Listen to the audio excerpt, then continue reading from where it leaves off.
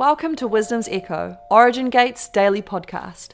If you love Wisdom's Echo and want to invest in the lives of our speakers, head to patreon.com/wisdomsecho, where for as little as $2 a month, you can help us deliver the same impactful content you enjoy.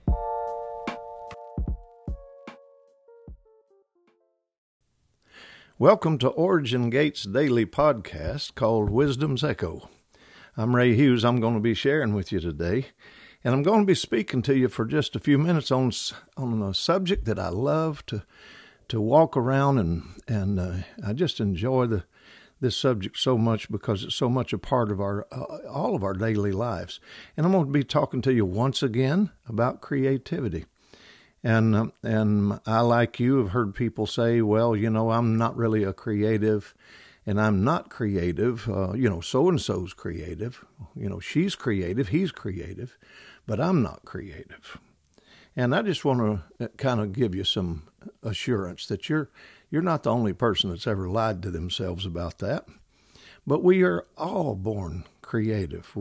Everything God ever created creates. That's why water makes more water, trees make more trees, flowers make more flower, fire makes more fire, and you get the idea. Grass makes more grass, wind makes more wind. There's no end to the possibilities when it comes to understanding that whole dynamic that God set in motion as a creator. And I want to remind you though, that no one actually writes the rules for creativity. They were written solely by the creator of the universe himself. And then they were engraved in the secret desires of every man and every woman's heart, every child's heart. And see, creativity and innovation can't be bound by or limited to rules. Because, there are some precepts and principles that'll help us develop our creative gifting, and that's all real and necessary. And but we can't really bind ourselves and limit ourselves to rules, because if rules had their say, like all writing would be contained in books, for example. But there was writing before there were books, and it looks like there's going to be writing after they're gone. And okay, let's just to stay on that subject of writing there for just a second. Writing is certainly an expression of creativity, and it can be. But writing is not about just putting something on paper that creates an opportunity for you to outlive your life with your words. I think you've heard me say, when I die, I'm not going to stop. I'll stop talking, but I won't stop speaking. And so many times we think of writing as being a way to capture our words and our thoughts and our ideas. And that being true, it's just not about leaving a legacy of clever thoughts and revelations. It's actually more about leaving something that someone might need one day. So you see, writing is about helping. See, and songs and poetry, both those wonderful ways to process our life. And for us to process our life on paper, that makes it feel more special or maybe more important. But in fact, it's not about so much leaving it like that. It's really, really about processing life. It's just a beautiful way to process your life, is writing. It's a beautiful way to process your life, doing art. Because, when you're having that time with that canvas, you're given to, you have permission to pray and to see and to feel and to hear and to know. And you have permission to receive revelation during those times of expressed creativity. Same thing goes with songwriting. May we never become those that just create cookie-cutter pieces of music that bring this surface chatter and shallow stimulation to people's thought processes. It needs to be far more than that. And I think every writer knows that he has a responsibility to be honest and real, and even sometimes as professional songwriters, a lot of times it just becomes something that we produce rather than a process that enables us to partner with the Holy Spirit. And but anytime we think about creativity, I'll just say this: I think it's time that the people of God begin to access unlimited creativity. And I believe also that the Lord is looking for a generation that will embrace the possibilities, all the many possibilities of boundless grace, unlimited creativity. And if we begin to do that and give it language, or give it canvas, or to give it sound and song, I'll just use those as examples. Of course, there are many other expressions of creativity other than the ones I'm naming, but I want to say that I think it's time that we redefine creativity, and redefine creativity under the leadership of the Holy Spirit, the partnership with the one who created it all. And so it's a time for a new definition of creativity. And I believe also that there is a creative anointing, that there's an actual impartation coming to our generation that will enable us to create in such a way that it carries an anointing that will break the yokes of bondage in people's lives when they experience your creativity.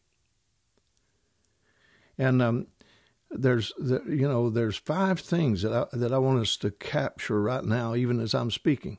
How would the Lord give you the grace to redefine creativity in your life, and therefore in the lives of those who experience your creativity?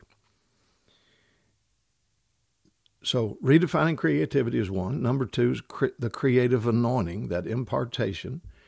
And now consider this today: how to capture creativity in your community. Because remember, everything that is created creates. So if you're going to be creative, what are you going to awaken in others that may feel like that they're not creative, or not called to it, or have no real passion for it, or an understanding of it? Our understanding of creativity has been so limited by the systems that are in place or have been in place. But then there's always those that step outside of the boundaries and the limitations, and we consider those the creatives. Oh, but I'm not creatives, but they are. Well, no, think of it like this. You might not be artsy, but you're creative. So how are you going to capture that sense of creativity and unleash it? First you've got to embrace it, and that's why maybe that's the word I ought to use rather than capture. But embrace your personal creativity, and then how will you demonstrate in your community? And another consideration, which is number 4, is consider how you will develop and cultivate your creative potential. There's so many seminars, or so many podcasts, there's so many conferences, there's so many things on YouTube and in the social media. We really are living in an explosively creative time, almost to the point that we don't understand it the way we should anymore. We're just watching the world of creativity blow up around us. And we're not really developing or cultivating our personal creative potential. Okay, there's a lot of material out there, a lot of books. If you go online and start looking, it's unimaginable how many that you can find out there today. And but number 1, 2, 3, 4, 5. Number 6 is kingdom creativity for the non-creatives. Just might be a way that God begins to give you voice as you create through your journey of coming out into your creative potential. So if you're one of those that have felt like you're not part of that, maybe you might be carrying some of the keys and some of the real important principles that you are gaining, and through your process of finding yourself. And so be a kingdom creative. And what does that look like? What does a kingdom creative look like? I'll give some attention to that in just a second. Let me get you to the end of this little list I got for you. But one of the important parts of this new day, I believe, is to create room for the Creator and creativity in your church, because that's your community. The Lord may begin to give you language that will help you pastor creative people, or lead creative people, oversee creative people. In other words, this is not all about getting all in your own stuff and all introverted and introspective about it. Go ahead and live your creativity out loud and see how many people will hear what you're saying and see what you're doing. And in other words, be inspired. They will be inspired by your journey and your process if you'll let that journey and process be known. Let it be seen. Let it be realized. Let it be lived, and live it out loud. Now, of course, one of the people that we acknowledge scripturally, as far as a creative is concerned, all of our thoughts, I'm sure, would go straight to David, because he's sort of the poster child for the creatives scripturally. And all right, let's think about his life for a moment. I want you to just stay with me, and I want you to be open to the spontaneity of what the Holy Spirit might speak to you and require you to be spontaneous and then very intentional and deliberate about seeking a new day for your own creative voice. And when I use the word voice, I'm not talking about singing. I'm talking about what does God want to give you that will really carry significance to the kingdom, and also to your life. Think of creativity like as we would think of David. Would say, well, this is my story. This is my song. If you look at David's life, you'll see that his story and his song were really pure biblical examples of finding his truest voice and purpose in life through his creative process. And so his is a story about, if we could say it like this, his story was one of a young songwriter that journeyed, or a songwriter's journey that changed the world. And you know what? He really did change the world. Now, I'm not trying to put overinflated, sensational, spectacular dreams in you today by the things I'm saying. But I do want you to know that as he really did change the world, yes, the world that you and I live in would be a very different place had it not been for him stepping forward, bringing his song, bringing his process. And the same thing, the world will change. Your world will change the very day that you decide, you know what, I'm going to give myself intentionally to the creativity within me. I'm going to honor the spontaneity of my thoughts. I'm going to be, his story, David's story is a must-hear for those that are called to make a difference through creative expression. But so is yours. Your story is one that's a must-hear for somebody. Your songs are a must-hear for somebody. See, some of the keys and some of the most important principles that you see in David's life was, well, first of all, he praised the Lord with his whole heart. And that's part of what he is known for, is being that one who gave his generation a language and lyric for praise. And so David praised the Lord with his whole heart, and his heart was, let's say it like this, his heart was so big that it became an awakening for others. And so basically he was giving them permission. And another thing you see about David's life is he did everything with all that is within me. Praise the Lord. Well, what are you carrying within you? Stop keeping it a secret. And another factor in David's journey of creativity, it was honest. He was honest about the good, the bad, the indifferent, the ugly. It wasn't just religious rhetoric, put to song. It was honest. It was truthful. It had no religious pretense whatsoever. He defied and redefined cultural expectation and man's expectations. And he defied and redefined royal etiquette and all the positioned protocol of the day. And some would have considered him an eccentric, of course. But no, he was actually a creative. Eccentrics are those who don't have, here's your definition for eccentrics. Those who do not have the ability to care what other people think. Go ahead and be you.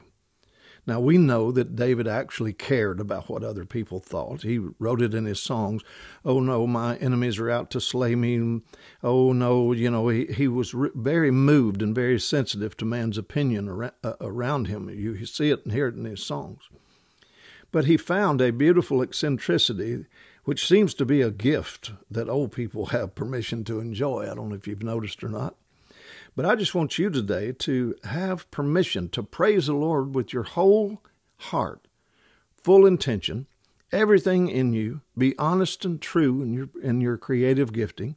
Defy cultural expectations. Defy man's expectations. Go ahead and be you. Go ahead and be as eccentric as you need to be. And don't spend your whole life looking for the know-how of creativity and miss the somehow. I don't know how to do it, but somehow I'm going to get it done. And I'm going to walk in partnership with the Holy Spirit and process it, and I'm going to get it done. Don't let the know-how of man override the somehow of God. Well, hey, God bless you people. Everybody listening, remember that balanced people never change the world. So don't live your life addicted to approval, insisting that you're normal and never allowing yourself to be inspiring.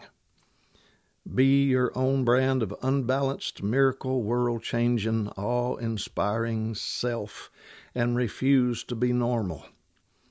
Never be afraid to tell your beautiful story. God bless you guys. See you next time.